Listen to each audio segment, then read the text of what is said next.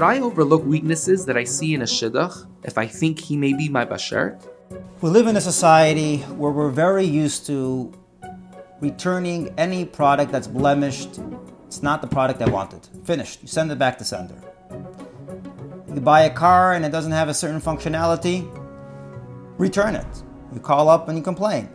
Because at the end of the day, functionality will determine the quality of the car. It's not that car. It's supposed to work. Now it doesn't. The car will not fix itself. Done.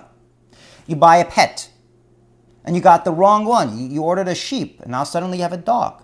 That's not what I wanted. I wanted an Edel sheep. Send it back to sender. But here's the thing with humans. Humans are complicated. What you see is not what you get. It's not set in stone. Products are dead. They are what they are. Pets, animals don't change. No one's going to turn around to a group of dogs and say, guys, you guys can do anything. You can become lions tomorrow. You just try hard and you're telling you can do it. Doesn't happen.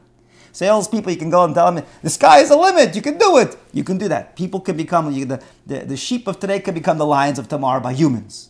In the sense of personality. If you inspire them, you don't know what's going to happen tomorrow.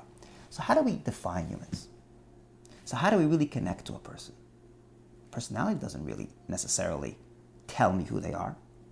And in Chassidus, the answer is given. The drive of a person defines a person. Let me give you an example. Imagine you have two people sitting in front of you. And they're both amazing personalities. He's charismatic, he's funny, he's smart. They're both amazing people. And you're sitting there and you're enamored by their personalities. Such an amazing person. Watch the reaction. I'll put a name tag in front of them, you'll change the way you look at them. 100% change. One of them, I put down a name tag, and his name is Adolf Eichmann. So what happened now to the intelligence that you were enamored by a minute ago? What happened to his humor? You're disgusted by it. Why are you disgusted by it? Because how can you take that intelligence or that humor and allow it to be driven by such disgusting direction that you have and drive that you have in your head? The drive of people defines us. It tells us where we're going to be tomorrow. It tells us where we actually are today. It tells me really who you are, not what I see.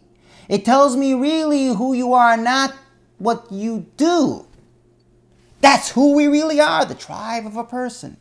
And that is going to be key in people. So now I'm meeting someone and I'm frustrated. I see a weakness and I see malice. How do I get over it? The answer is stop and pause. Why are you frustrated? You're focusing on him like a product. If you pause for a second and get to know what drives that individual, who is that person? As a matter of fact, the weakness that you encounter might help you develop a respect to that person. I'll tell you how. Suddenly you see he had a hard time with something and he pushed through anyway. He has a drive, he pushes. The word strength comes up, the word courage, the word perseverance, and you suddenly develop respect. So that weakness can actually be an indicator to the person's journey. How they drive, how they react to situations.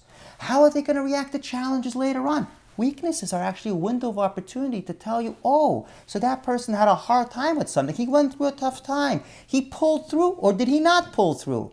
People in protected environments that never face their weaknesses, we often wonder, what will happen? Well, guess what? The weaknesses are the best opportunity you have to get to know the drive of that person. So on the other hand, turn around. I know you're frustrated as a weakness.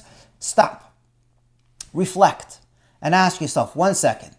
Maybe there's an opportunity. I just never really got a handle on this person's drive, journey, where they're heading. But I'm going to open up now this window of opportunity. I'm going to say, oh, wow, this person has courage. This person has strength. I'm suddenly going to see behind the weakness. I'm going to be able to see a person. And I'm going to be able to put that weakness in the background and say it's just part of the journey. And the moment we hit journeys is the moment connections are made. The moment we focus on virtues and weaknesses is the moment we're ignoring people. And we're just looking at things. People are not things. People are journeys. You connect to the journey, connections are made.